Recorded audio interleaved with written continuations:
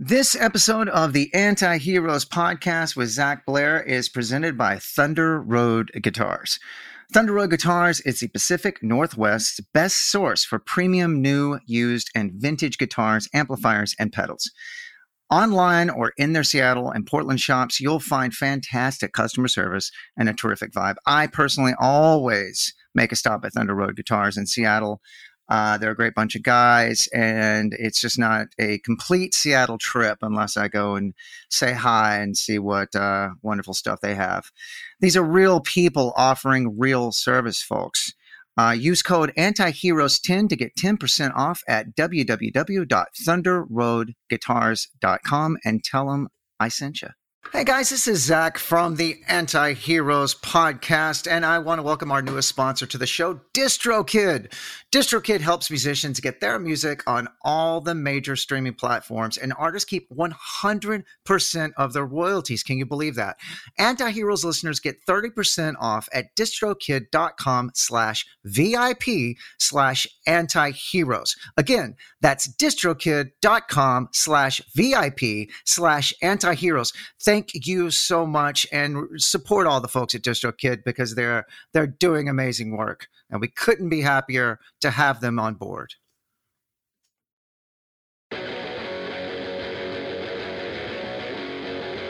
I'd like to take a moment to thank our sponsors over at Jim Dunlop and MXR Pedals. We couldn't be luckier to have these guys on board with us. I personally use these products, and you should too. Find out more about them at jimdunlop.com. Let's get on to the podcast.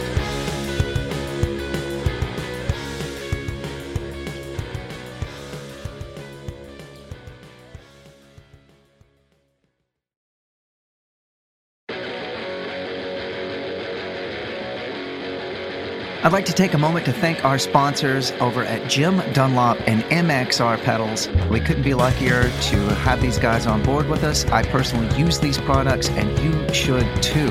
Find out more about them at jimdunlop.com. Let's get on to the podcast.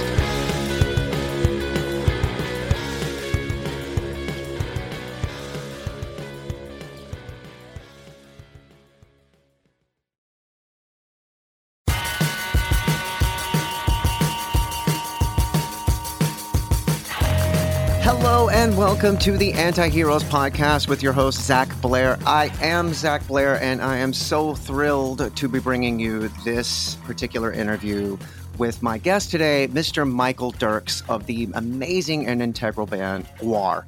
GWAR are a band that, unfortunately, the musicians involved get sort of swallowed, pun intended, for their contributions because they are in monster costumes. I know this because I was a part of this thing for quite a while. I still dabble. I still get to go back in and do some things with them, and we talk about that during this podcast, one of which is going to be a documentary that's coming out very soon, and I'm so excited for everybody to see that. So Mike and I get to talk about that. We get to talk about his influences, his guitar playing. I feel like Michael has not gotten enough accolades for what he does. No one plays guitar like Michael Derks. I am such a huge fan of his playing, and we get to talk about that. So hopefully you will enjoy this as much as I enjoy talking to him. I always enjoy talking to him. He is one of my favorite people in the world. I will shut up now. Let's get into this interview with Michael Derks of the band GWAR.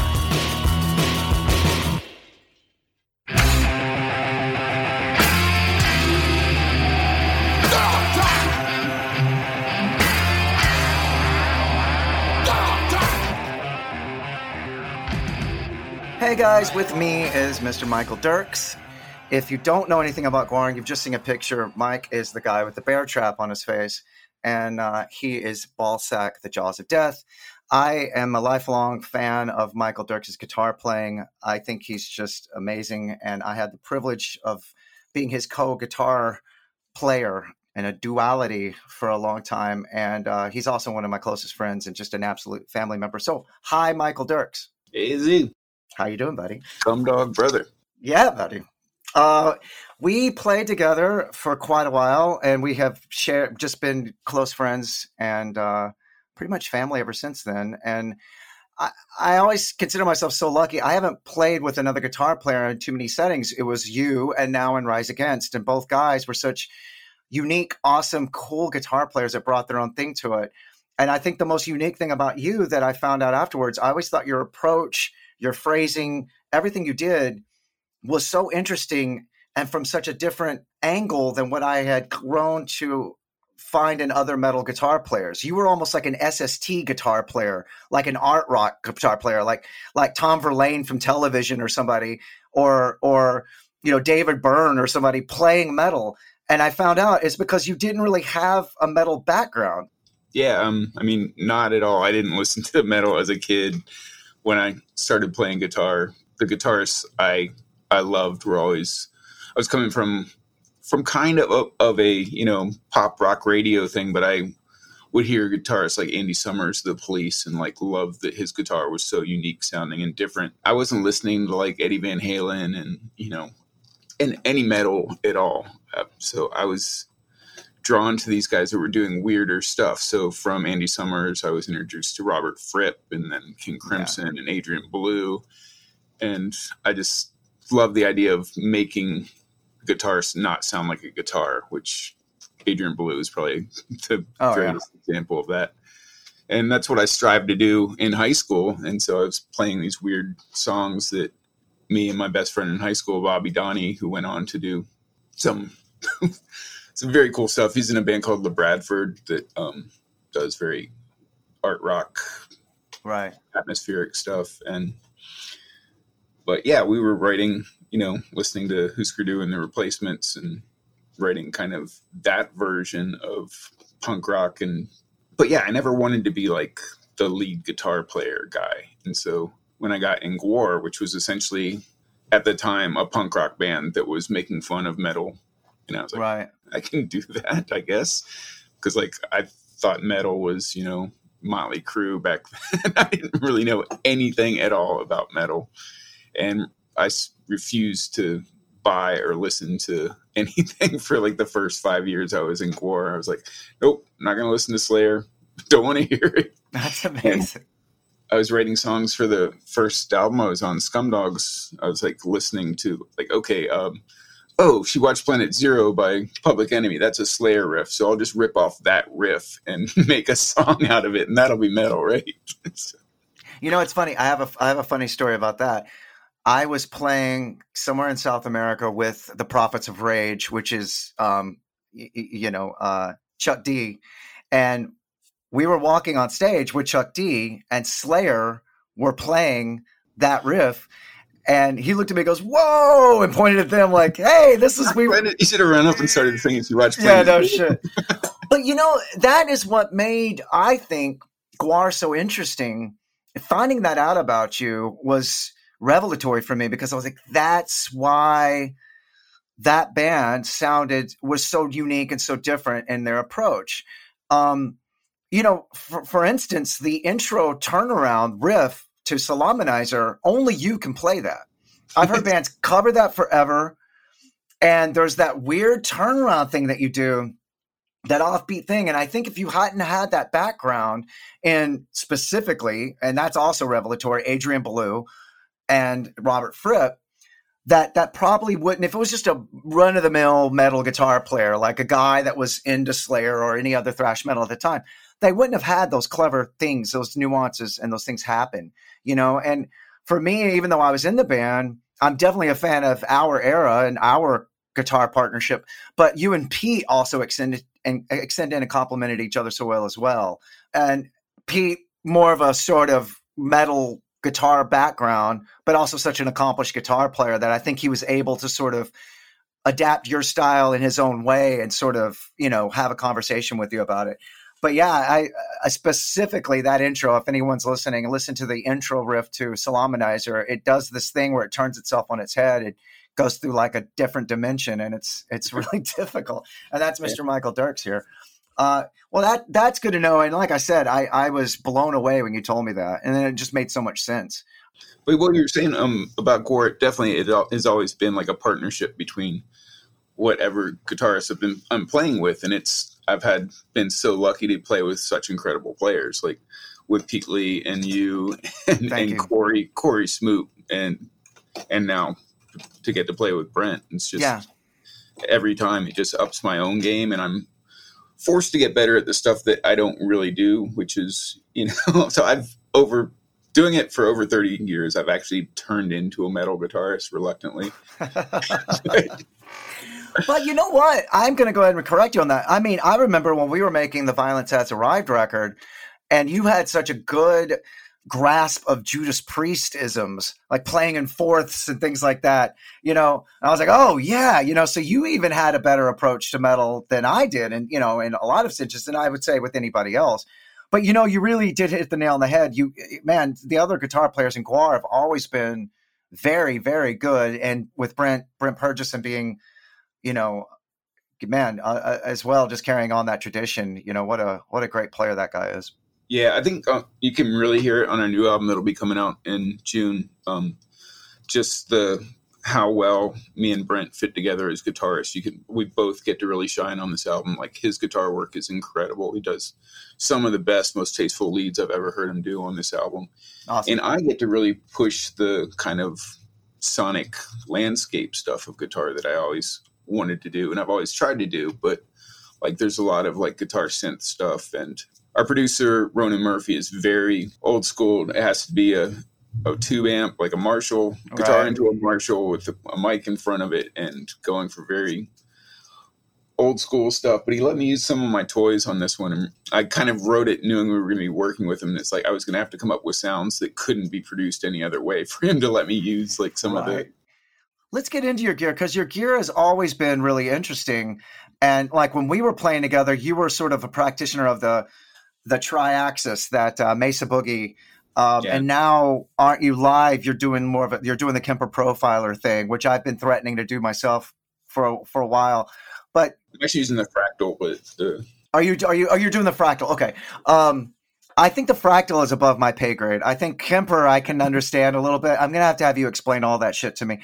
But let's get into it just a bit. Do you know, what were you using when you first joined the band, as opposed to say now? Well, when I first joined, I was using my high school rig, which was totally cobbled together. I think I had like a PV 212 combo, and then I made like a fake crossover by running it through this Ibanez multi-effects thing that I would use the parametric to like send I'd use the stereo outputs to send half of it to a 215 like Fender Bassman, and then I would EQ that for just all my low end, and then all the mids and highs were coming out of this PV. It was the most atrocious, horrible, cobbled together, weird thing. Is that what you used on the record on Scum Dogs? No. The producer's like, there's no way you're using this. You're not using this shit. It's like every time we go to record, I pretty much am playing through a Marshall head. Right, right. I think you and me both used my Marshall head, if I'm not mistaken, on Violence Has Arrived. But you might have used your Mesa Boogie on that, actually, now that I think about it. It's been over 20 years, so it's so hard to remember. And, for the most part, I remember using like what I was calling go fast guitars. Like we were getting for free, because if you also don't know what GWAR is, which if you're listening to this podcast, shame on you, but there's a lot of fake blood and basically food coloring and water and dyes and things like that. So you don't want to play like vintage Les Pauls and stuff.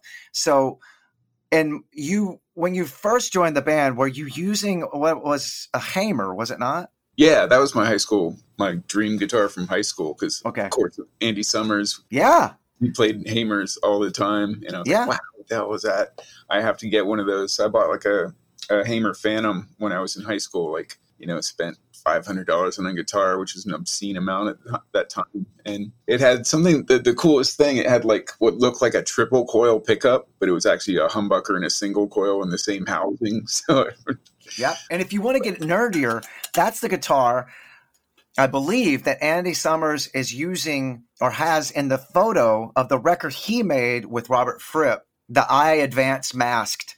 Yeah. Like dual, and he's playing that guitar because he normally use that hot rodded like Telecaster, that modded Telecaster. Right. But he had a red Hamer. See, this is the kind of nerdy shit that this podcast is going to get way into. So from the Hamer, do you remember what your first sort of endorsement deal, or who that was with, and what you ended up using? We actually had a deal with Gibson for a second, and at that time it was like early 90s, and Gibson had just bought Steinberger. Okay. And so I got like one Explorer, and then I got a Steinberger from Gibson, which I loved and played the Steinbergers forever, and everybody thought it looked so stupid and retarded for this giant monster to be playing this tiny guitar with no body and no head. But I thought it looked ridiculous, and I loved it. I thought it looked great too, and those are great guitars. They play great. They are. I just got one because I had destroyed it, like playing it for so long in GWAR. I ended up selling it, but I just bought another one to replace it. Are you going to play it? I used it for a couple of fly gigs when we flew in, did festivals, because I could just put it in the overhead compartment. And well, yeah. Well, so then from the Gibson thing, was that when you guys entered the sort of Jackson and then Fernandez and then yeah, you kind of started getting into that. I remember when I was in the band, I got us a deal with that company LAG. They were a French guitar company. Yeah. I don't think they still exist. I don't think they do either. And I remember that the guys in Iron Maiden, specifically like Steve Harris had a lag. And then Phil from Motorhead had a lag. And I think that was like his main guitar was like an Explorer. And they gave you and me and Casey each a guitar. We used those for a while. And then we got the deal with Washburn. And we started using Washburn guitars. But I remember when I was in the band, I used your Fernandez. You had a Fernandez, what you called the X-Cops guitar, which because what you used in X-Cop. Yeah. I would just grab that guitar and take it on tour. I loved it. That was a great guitar. Those Fernandezes were nice. I haven't played one in forever. I don't know what they're like now, but back then. They were great. I remember they just gave you, it was like a room full of Fernandez guitars. What are you using now? What do you got now? I'm with Schecter, and actually I'm on my second signature model for them. The first one was a Flying V, and now I'm doing Explorer shape again. It's funny because, we've known each other for, way over 20 years, and you're sort of family, and I don't recall ever receiving one of your signature model guitars. And I also recall writing music with you for the Battle Maximus record when, unfortunately, Corey Smoot had passed away, and you guys were looking for a player, and you were like, "Yo, Z, I just got a signature deal, and I got a guitar coming. I'm going to send you one." That's what you said. So you heard it here, folks. All right, you got to play it on stage with Rise Against it. I totally would. Anyway, I'm really proud of you. I'm joking around. It's amazing you have a signature model guitar, and much less two. It's long overdue, in my opinion.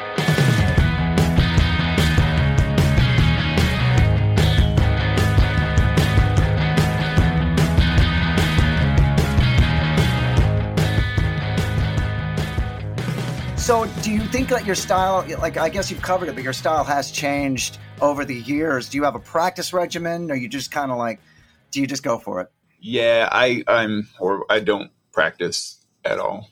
Yeah, the extent of my practicing is like kind of I'll fool around and try to come up with new sounds and experiment with settings and stuff. But you always did that though. Rather than take some like shredder lead, which you can do, you would always come up with some really cool noise or some cool thing that blew me away that, for instance, a solo to Maggots. If anyone's, listening, it's like an elephant noise, and again, the Adrian Belew influence. Yeah. And this thrash metal band that no one's expecting.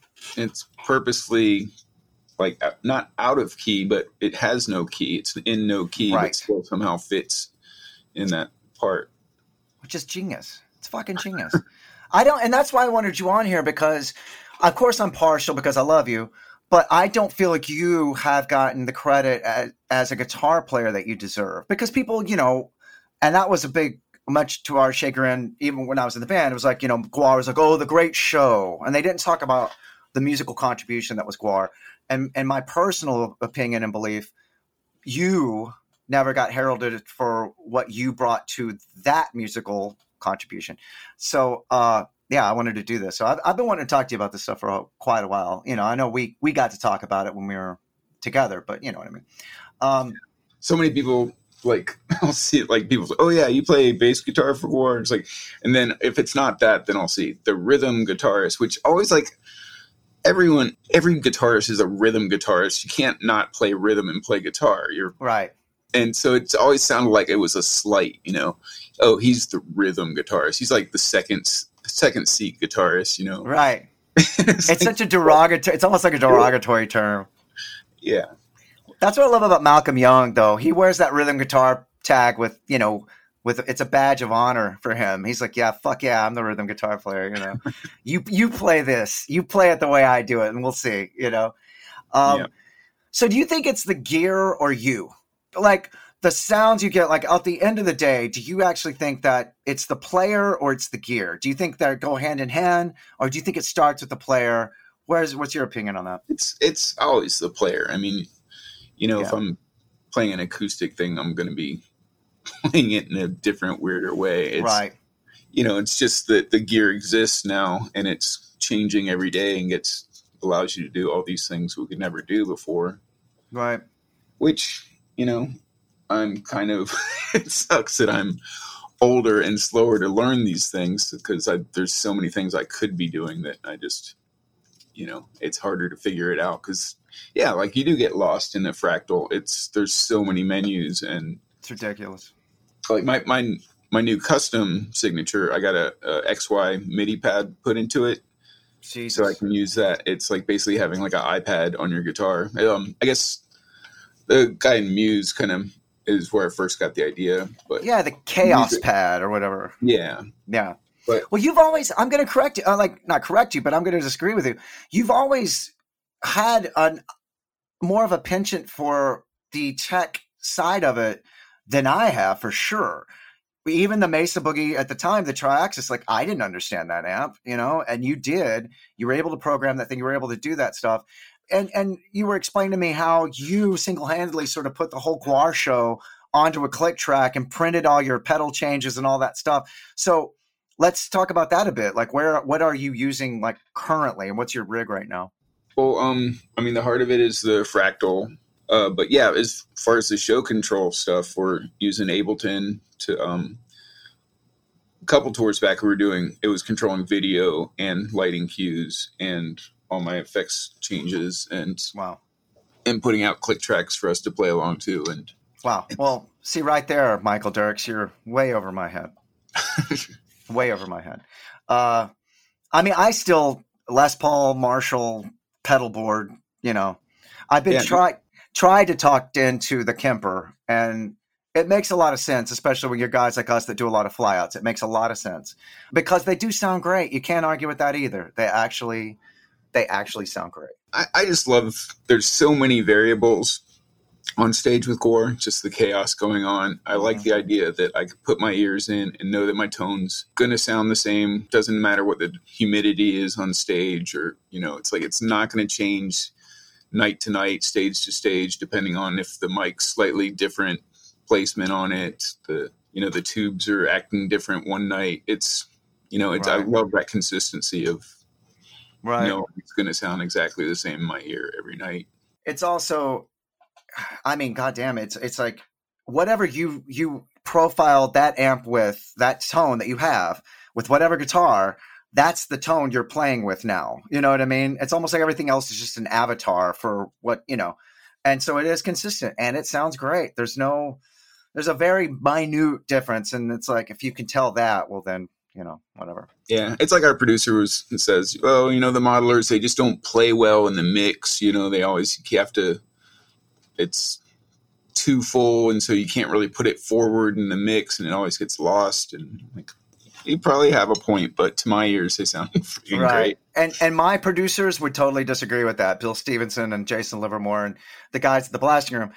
I've punched in on our records a track that I originally used my Marshall stuff with. I've punched in with the profile of that, and you couldn't tell the difference. I mean, maybe a producer with the crazy ears could tell the difference, but you know, and you've always been the guy that's explained these things to me. So I feel like Don't discredit yourself. And what's funny in your band as well is your co-guitarist Brent Purgeson, who I'd love to have on this podcast as well, and I'll hit him up about that. He is a Marshall guy. He's got the most amazing collection. He's got this wall of Marshalls. He's got at least like 30. I think he told me he just spent here. There was going to be a tube crisis, so he spent like $3,000 on tubes because he needed to be able to tube all of his his house. It's this giant room of 30 Marshalls and full stacks. He's got I've never seen a Marshall collection like that, and it grows like every month. You get something, and he works on them too. He's able to totally, rebias, retube, redo everything, mod them out. Him and I talk about Marshalls every time I'm around him. Everything he says goes over my head because I'm like, I know what I like too, and I'm a Marshall guy as well. But when you get into like the diodes and the all that stuff, it just goes over my head. But I love hearing him talk, and I got a lot of stuff I would love to discuss with him. But anyway, so what's the biggest revelation of your guitar playing life, do you think? What's the biggest sort of aha moment you've had as a guitar player, do you think? I don't know. What's yours? I don't know. I think for me, it's realizing and absorbing how different everyone approaches it, how differently everyone shows up to it. And I got taught that, I was always just the only guitar player in bands. And then when I had the privilege of playing with you, I just realized how different our approaches were and how awesome that was that we could accentuate and complement each other. And it's funny because I left the band, and I've talked about this a lot, but one of the greatest things in my musical life was the privilege of coming back after Corey Smoot unfortunately passed away, RIP. And I got to come back and play with you guys. And that thing with me and you was just there. It was still there. It never gone anywhere. It didn't falter. It was just as if I just remember that first day, I almost got emotional. I was like, I'm back with these guys. And it was beautiful.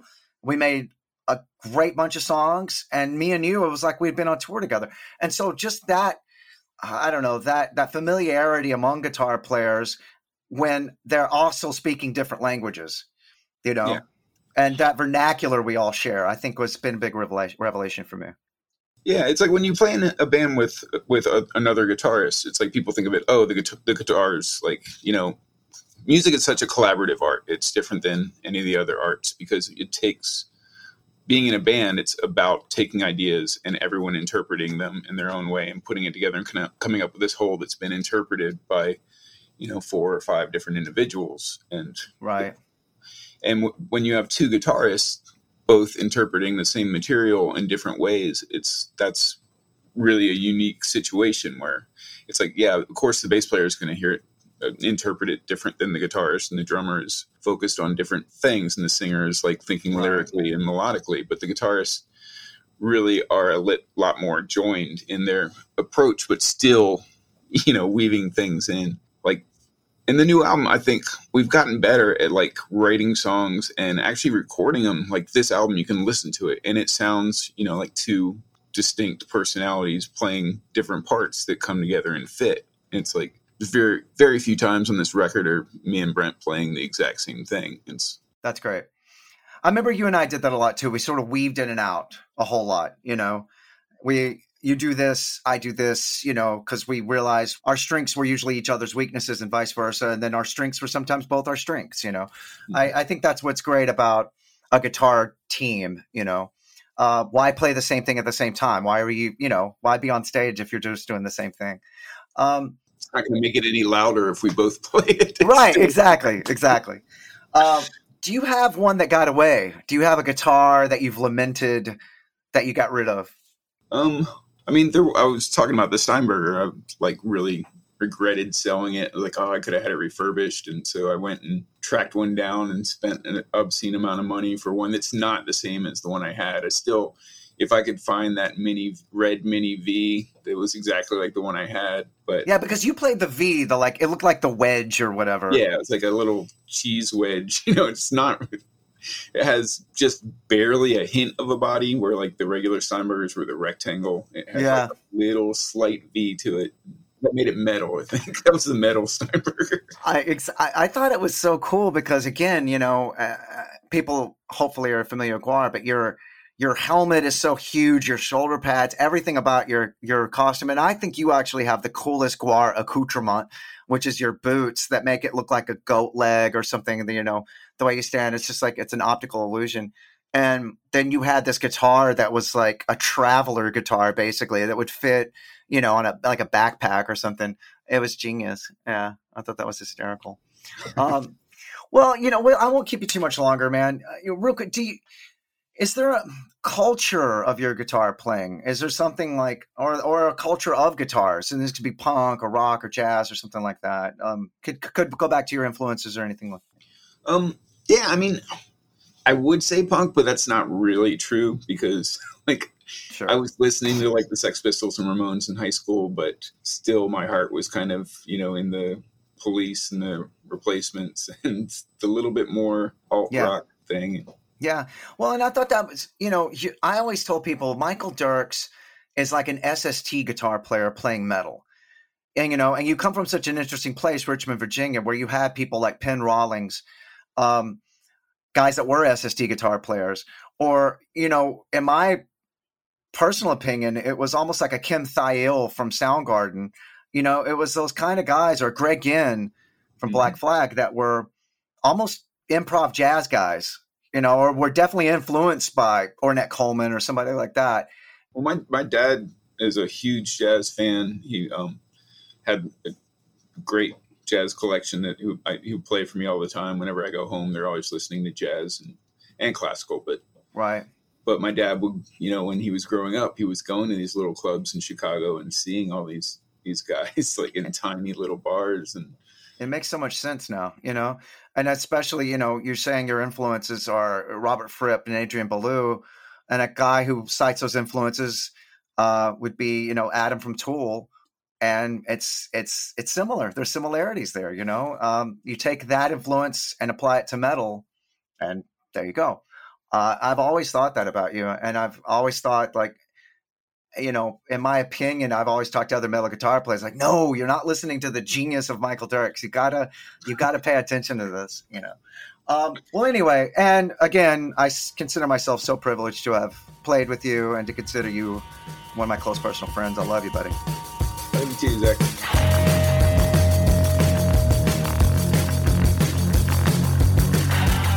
What a wonderful interview, if I do say so myself. I hope you guys learned something. I hope if you are a GWAR fan, that blew your mind, because Michael Derks is a mind-blowing individual, I think, at least. I mean, who would have known that he wasn't into metal when he joined GWAR? Who would have known that Andy Summers was one of his hugest influences? This is Ballsack, the Jaws of Death. This is the guy with the bear trap on his face, and he loves Andy Summers. Anyway, thanks again for listening to the Anti-Heroes podcast.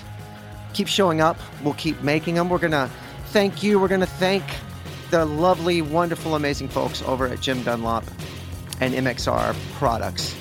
If you're a guitar player, chances are you already have some of their stuff on your pedal board, in your cables, or in picks, whatever it might be. Everything they make is great, and we couldn't thank them enough for supporting us here. Hang on there. I would be remiss if I didn't leave you with some brilliant Michael Derks guitar magic. In my opinion, I don't think anybody plays like Michael Derks. I had the outrageous fortune of playing with him in a guitar duo, and was fortunate enough to study his style. And this is a perfect example of that. This is going to be the intro riff to the GWAR song Salamanizer off the seminal GWAR record, Scumdogs of the Universe, which, if you're a GWAR fan, you have this record and you know this song. We played it every show that I played with them. I imagine they've played this at every show they've played since. But listen to this turnaround, this intro riff. There's going to be a little turnaround there. No one did this like Michael Derks. I tried to intro this song a few times, and I do my version of it, but it wasn't Derks. Derks just gets his head and around all these shapes and these different mathy. I always called Derks playing mathy, these mathy little nuances. And there's this little quirk here at the intro of this riff. So you try to do it. Once again, this is Michael Derks' amazing rhythm guitar playing. This is the song Salamanizer by the band GWAR off of the record The Scumdogs of the Universe. Check it out.